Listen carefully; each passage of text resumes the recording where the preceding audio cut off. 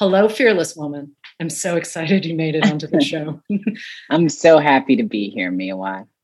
Thank you. Thank you. So we are taping in advance of publication, and I do want to set this book up. It is a very special book. Would you do the honors? Absolutely. This book is about growing up in a family that is heavily affected by circumstances and the forces of the world. My father is incarcerated. My mother is on her own in terms of raising us, even though we have a rich family community around us. And it's essentially about what happens or the potential for what happens inside a child who notices everything and isn't allowed to talk about it. The opening line of this book, I'm sorry, just remember you can always come home. And whether or not you actually can, it is something we all want to believe. It just may not be true. Absolutely. I mean, it's part of the reason why I have the word home tattooed on my chest, because that I had to learn and understand that I am my home. Wherever I go, wherever I am is my truest home because I'm with me. And if that's the case, it's like, how would you treat your home? Right. How would you talk about your home? How would you defend your home? And applying those things to myself has been really very deeply important. And, any home I had would always be full of books because, yes, I love to read and books are everything to me in so many ways. I started reading really early because my grandma taught me how to read. And, using celebrity tabloids and the Bible. That's how she taught me how to read. And it just never stopped. When I lived with my grandma, I had all these Berenstain Bear books and little critter books and Amelia Bedelia, all those books that were like the you can read books or the I can read books. Yep. I had all of them and I loved them. Frog and Toad, like just the classics.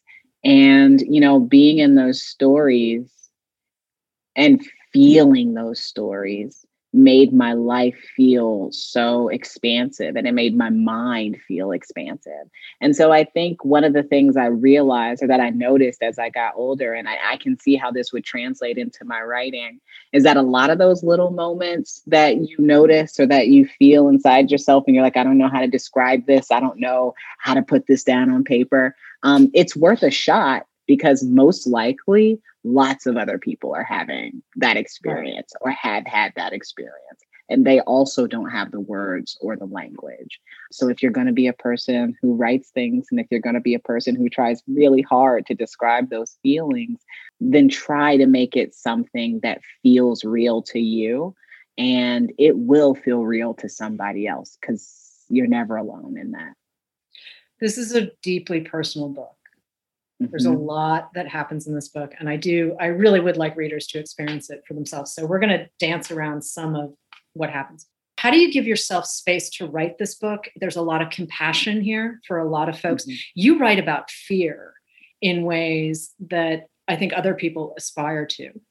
So how do you make space in your own head? How do you make space in your own life? How do you go through the process of recreating a lot of very intense experiences?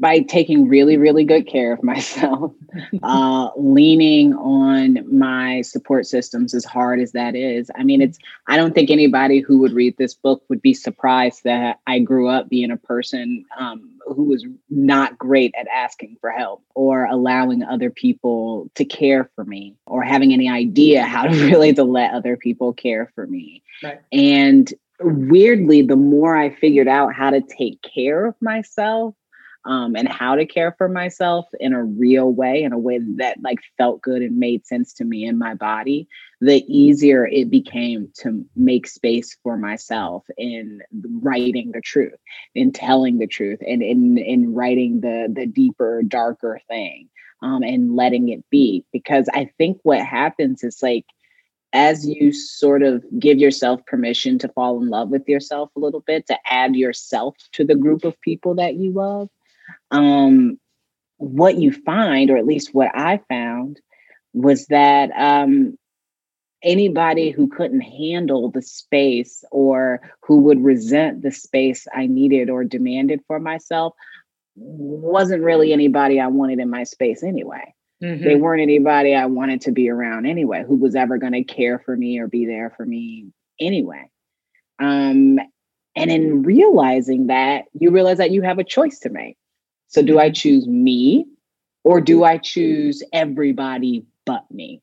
And the thing is, if you choose you, there will still be other people who you can have. There will still be other people who choose you. But if you choose everybody else instead of you, there's only everybody else. Right. There's no you. I thought I was worth holding on to. And in order to hold on to myself, I had to make space for myself. And once I started, it's like, it's addictive. It's really, really hard to stop. You also grew up, though, in challenging circumstances, and you had family that would say, family comes first, family comes first, family comes first. And yet it's like that Baldwin line. It's like, you can tell me whatever you want, but I see what you're doing. Yes. And how do you make sense of that as a tiny person? I think what was lucky for me, what really worked out for me as a small person was that I was really cognizant of patterns. Like just really, I picked up on patterns so quickly. And I remembered everything. Like there's a reason I'm a memoirist. I remember everything for the most part. Like I don't necessarily remember to turn in homework, but if you tell me something you believe to be true, I'll never forget that about you. If you tell me something that means something to you, I'll just never forget it about you. That's how I am in general. And so I think when I was growing up, especially the adults who were around me, genuinely believed that kids were kind of like dogs. You know how like, you know how you leave the house and you come back and your dog is like, I thought you were gone forever. I thought you were never coming back. Like they're all over you. And every time you're like, how do you forget things this quickly? Right. And I think that the adults around me thought of child memories that way. Right. They thought that things would happen or that they could say things and that we would just get busy or busy being a kid and we would forget that they had said those things. And they would hate to be reminded of what they'd said before. And they would hate to be held accountable in any way, even if it's just a reminder, not like actually holding somebody accountable. Like, you don't go to your mom and like, I want justice. It's like, no, I want acknowledgement that like, I'm not messing, that I'm not wrong here. That's it. And they wouldn't give us that, but I needed it.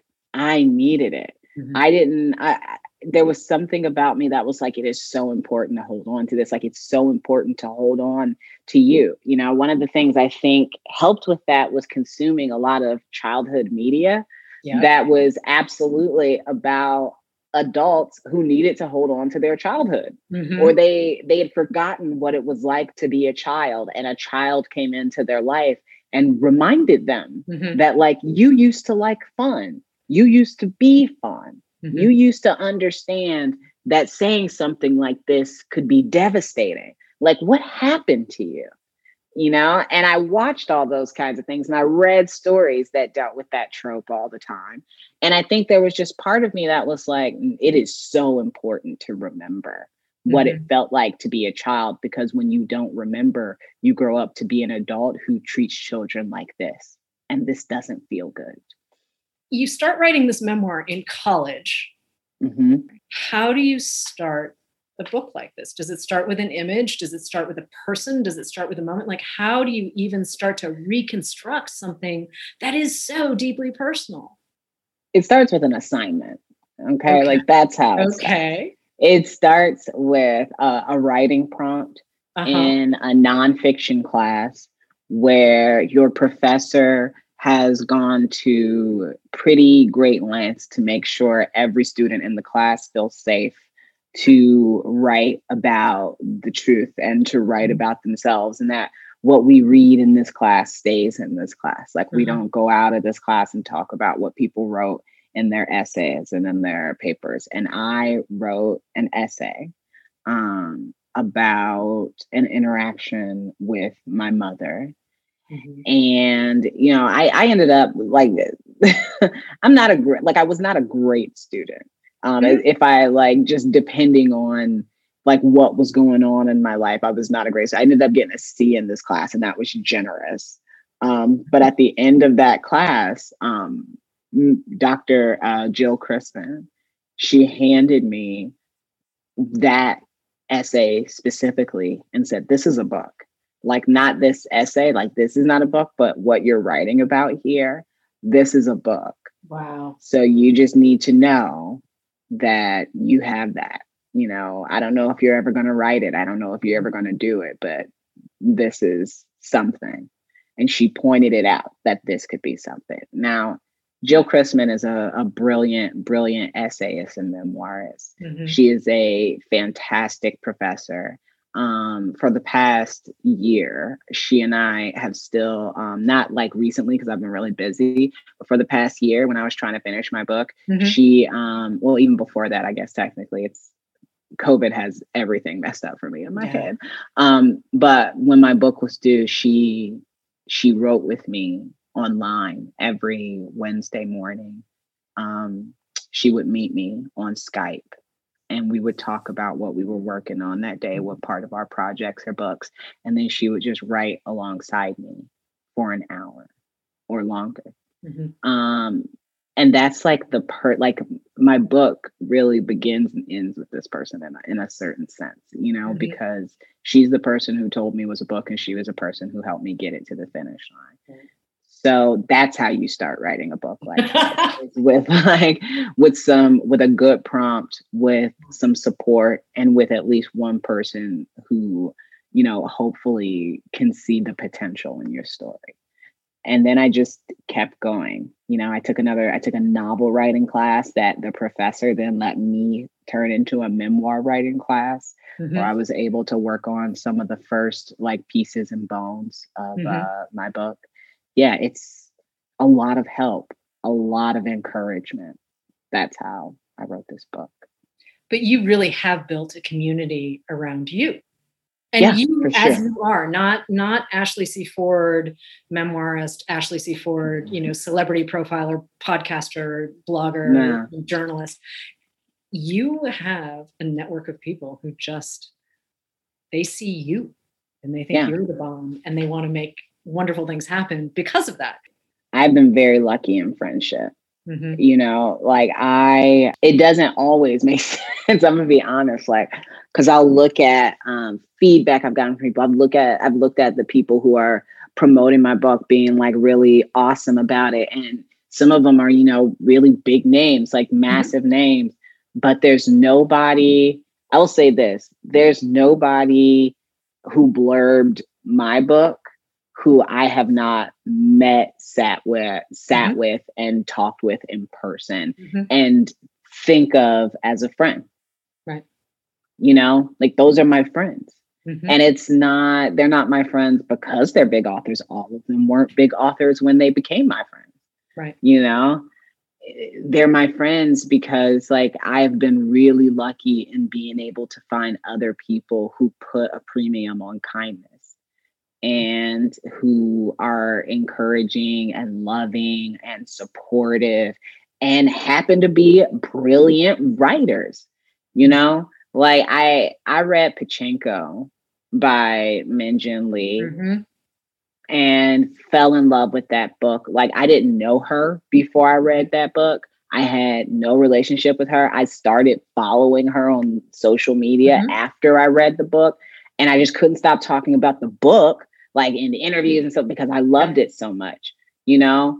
And when I finally did meet her in person, which by the way, was at a book club meeting, like I was part of a book club and she was like the author who came to the book club. And I was like, oh my God, you know, like just like not fawning, but I was really interested.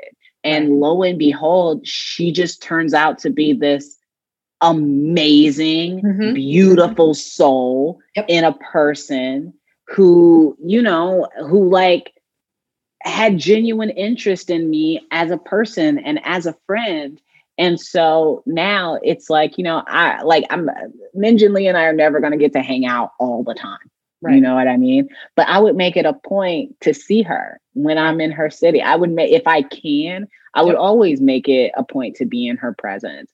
And people like that are the people who I want, I want to be in community with in these literary spaces, are the people who put a premium on kindness, the people who look for opportunities to support each other, and also have really good, healthy, ways of asking for support when they need it.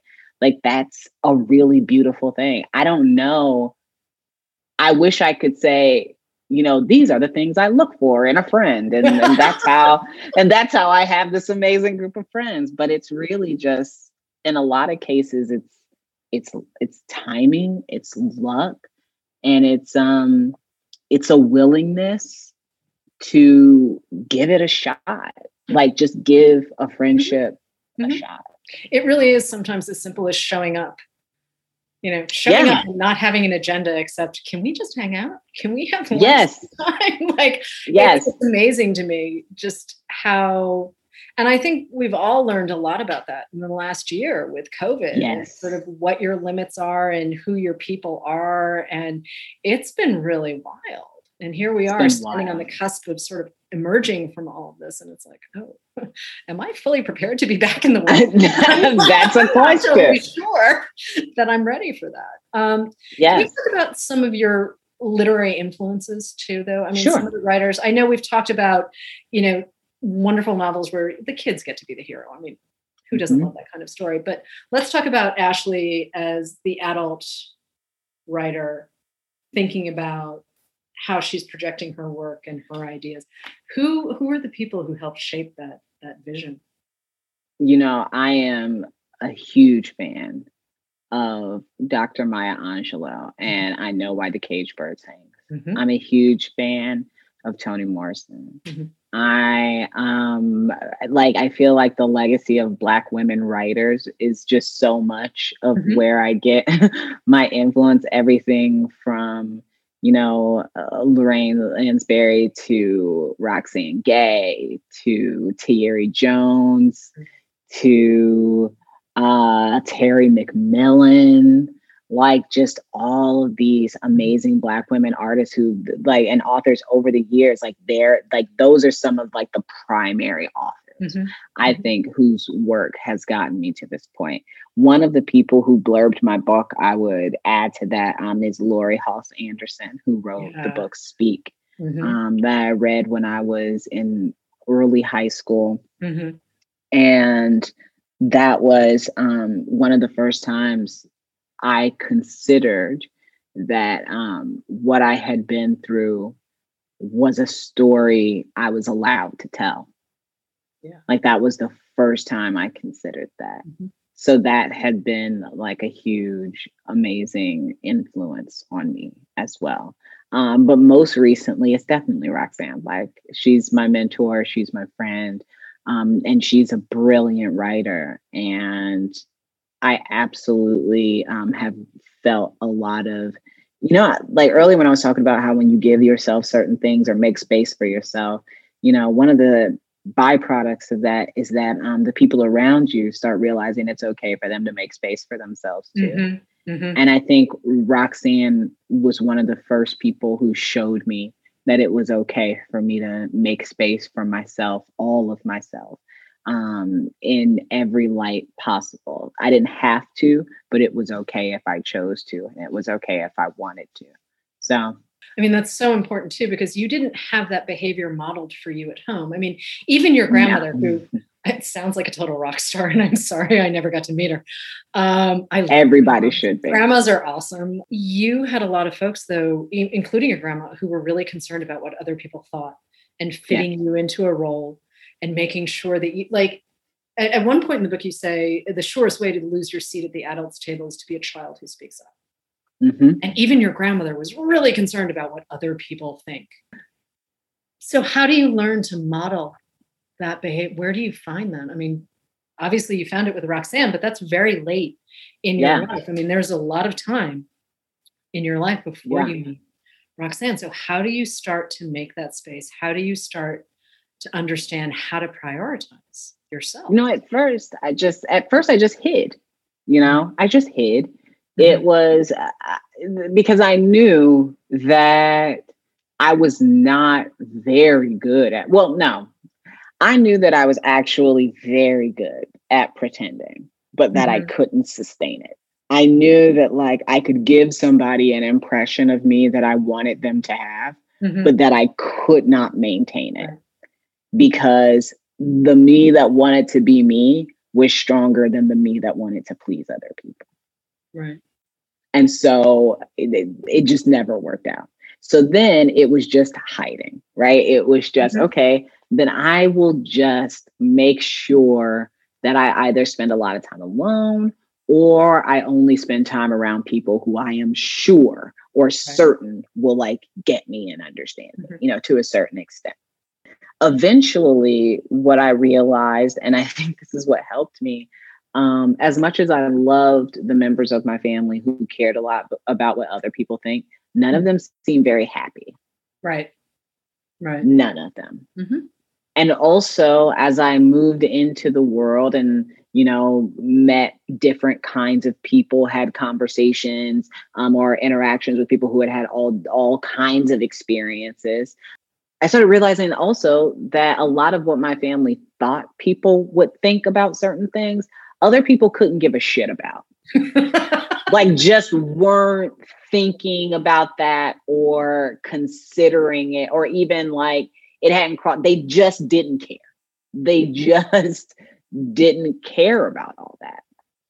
And once I started like testing that, because it's like you notice it and then you start to test your theory. So you try some different things, you do some different things, and you wait and you keep thinking like something's going to happen, like it's going to be embarrassing and everybody's going to be like, why is she different? What is she doing? And it never happens because nobody is watching you that closely and nobody cares.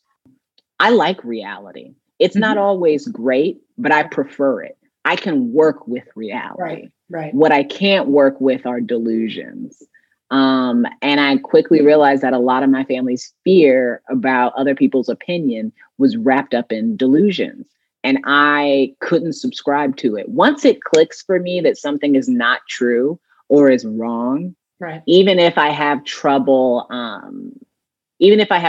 altering my behavior or like getting like that getting it to stick that I'm going to alter my behavior because I don't believe this thing anymore. I can't go back to believing it. I can't go back to being afraid of a monster who I've watched take off his monster suit. Like I just can't. And so since then, it's just been like allowing myself to live in reality, remembering that I do not have to please or feed anybody else's delusion. And essentially just being honest about the fact that for as weird as I am, I got good friends and a lot of people still like me.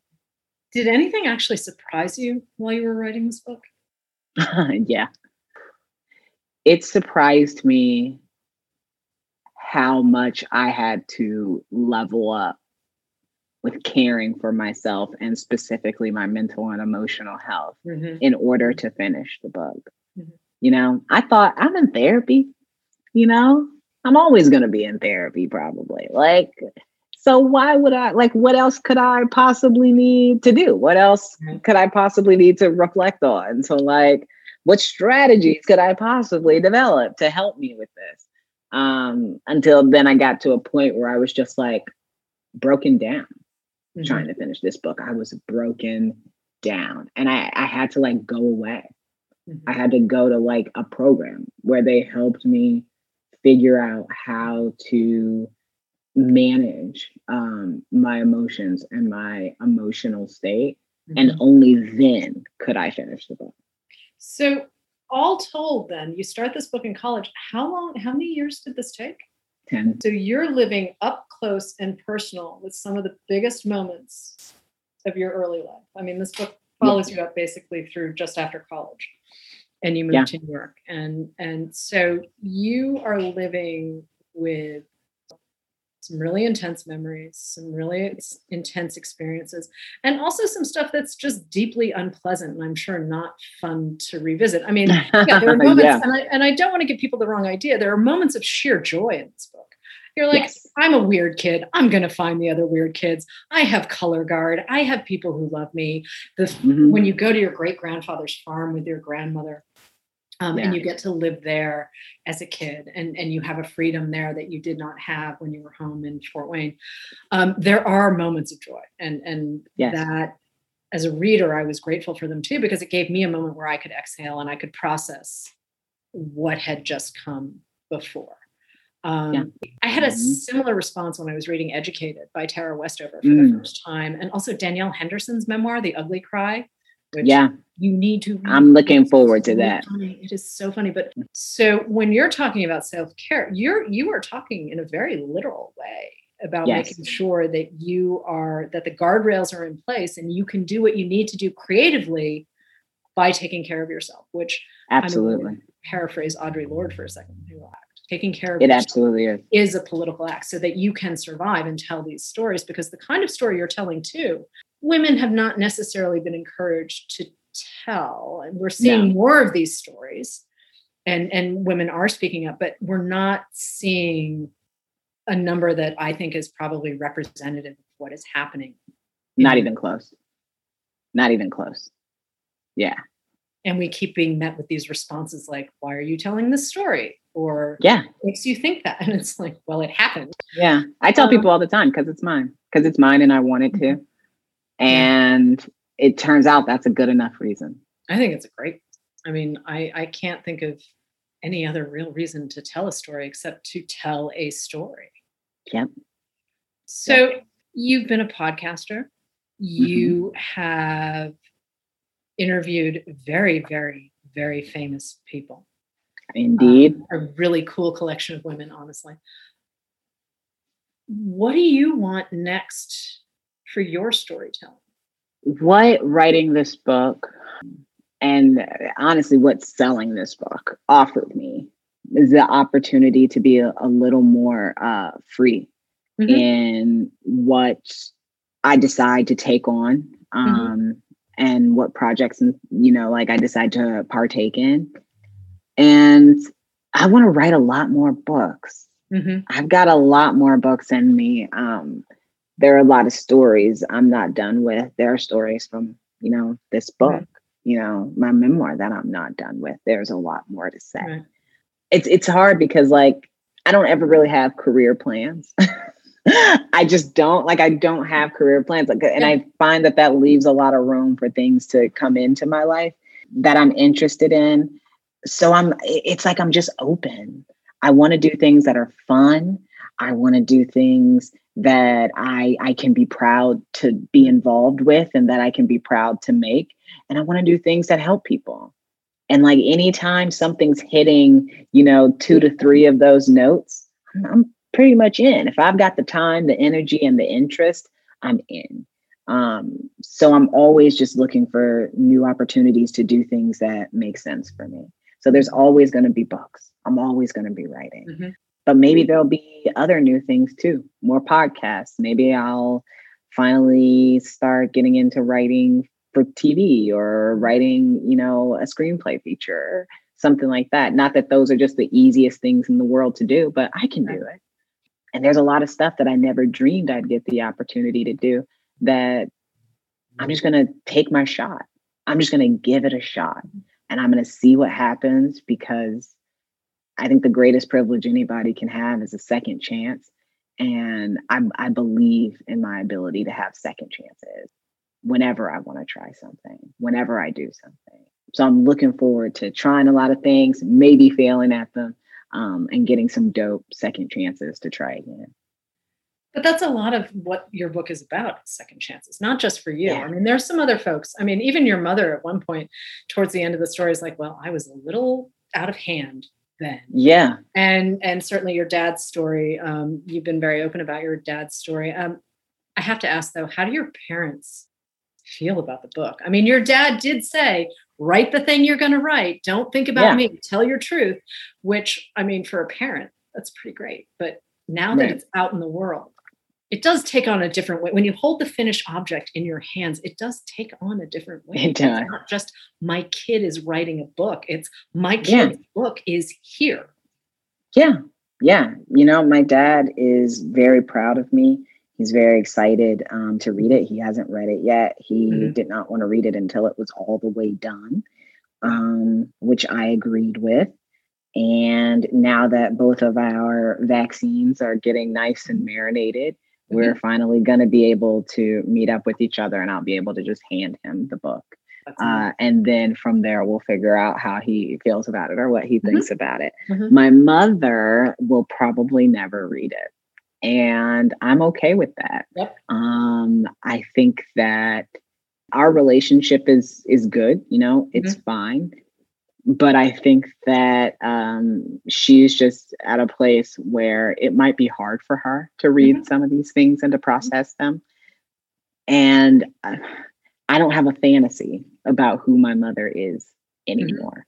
Like, I love her for who she is, which means I wrote it for me, knowing that, you know, there is a possibility that she would read it, but also knowing that the strongest possibility was that she would not. So I've been like, we've been fine with it. Like, we can talk about the fact that the book is coming out. We don't really talk about what's in it. And if that's what she needs, I'm okay with that. Wait, so does that mean your mom still can't really use the internet? No. She's in now. Like, she can use the internet. She just, do you know what's stronger than the internet? My mother's ability to ignore things she doesn't want to know. Okay. So yeah. Got it. My mom would delete all of her social media and like just be like, before she like, you know, acknowledge something that she didn't want to acknowledge. Well, there's that. Yeah. Is there anything we missed about the book? Yeah, you know, there are the books absolutely. you read and the books you experience. And then there are things like Frog and Toad that you internalize. Yeah, absolutely. And I want people to read it. I want them to feel me. You know what I mean? Like, that's essentially it. Like, that's my goal. Can you feel me? And in most cases, I think everybody will be able to feel me in some aspect of this book. So that's what feels like a victory to me. Like, that's already a victory, is that I think I wrote a book that anybody could pick up and find a part that feels like, yeah, I feel her. I know this feeling. I know this moment. Even in a story with circumstances that I've never been part of or that I would never even picture being part of, I know that emotion. I know that moment. That's what I want. Like, that's it. So no, like, every conversation I have about the book is a good conversation about the book, because the conversation is really about people and the different ways we interact with each other and what we can learn from each other and how we see each other, the stories we tell about one another. Like, that's what it's all about. So no, this is fantastic. Thank you. Awesome. I'm very happy to hear that. And I'm so happy to see your face, but you know what? I'm going to turn off. Pour It Over is a Barnes & Noble production. The show is available on Apple, Spotify, and Stitcher. Please rate and review us wherever you listen to podcasts.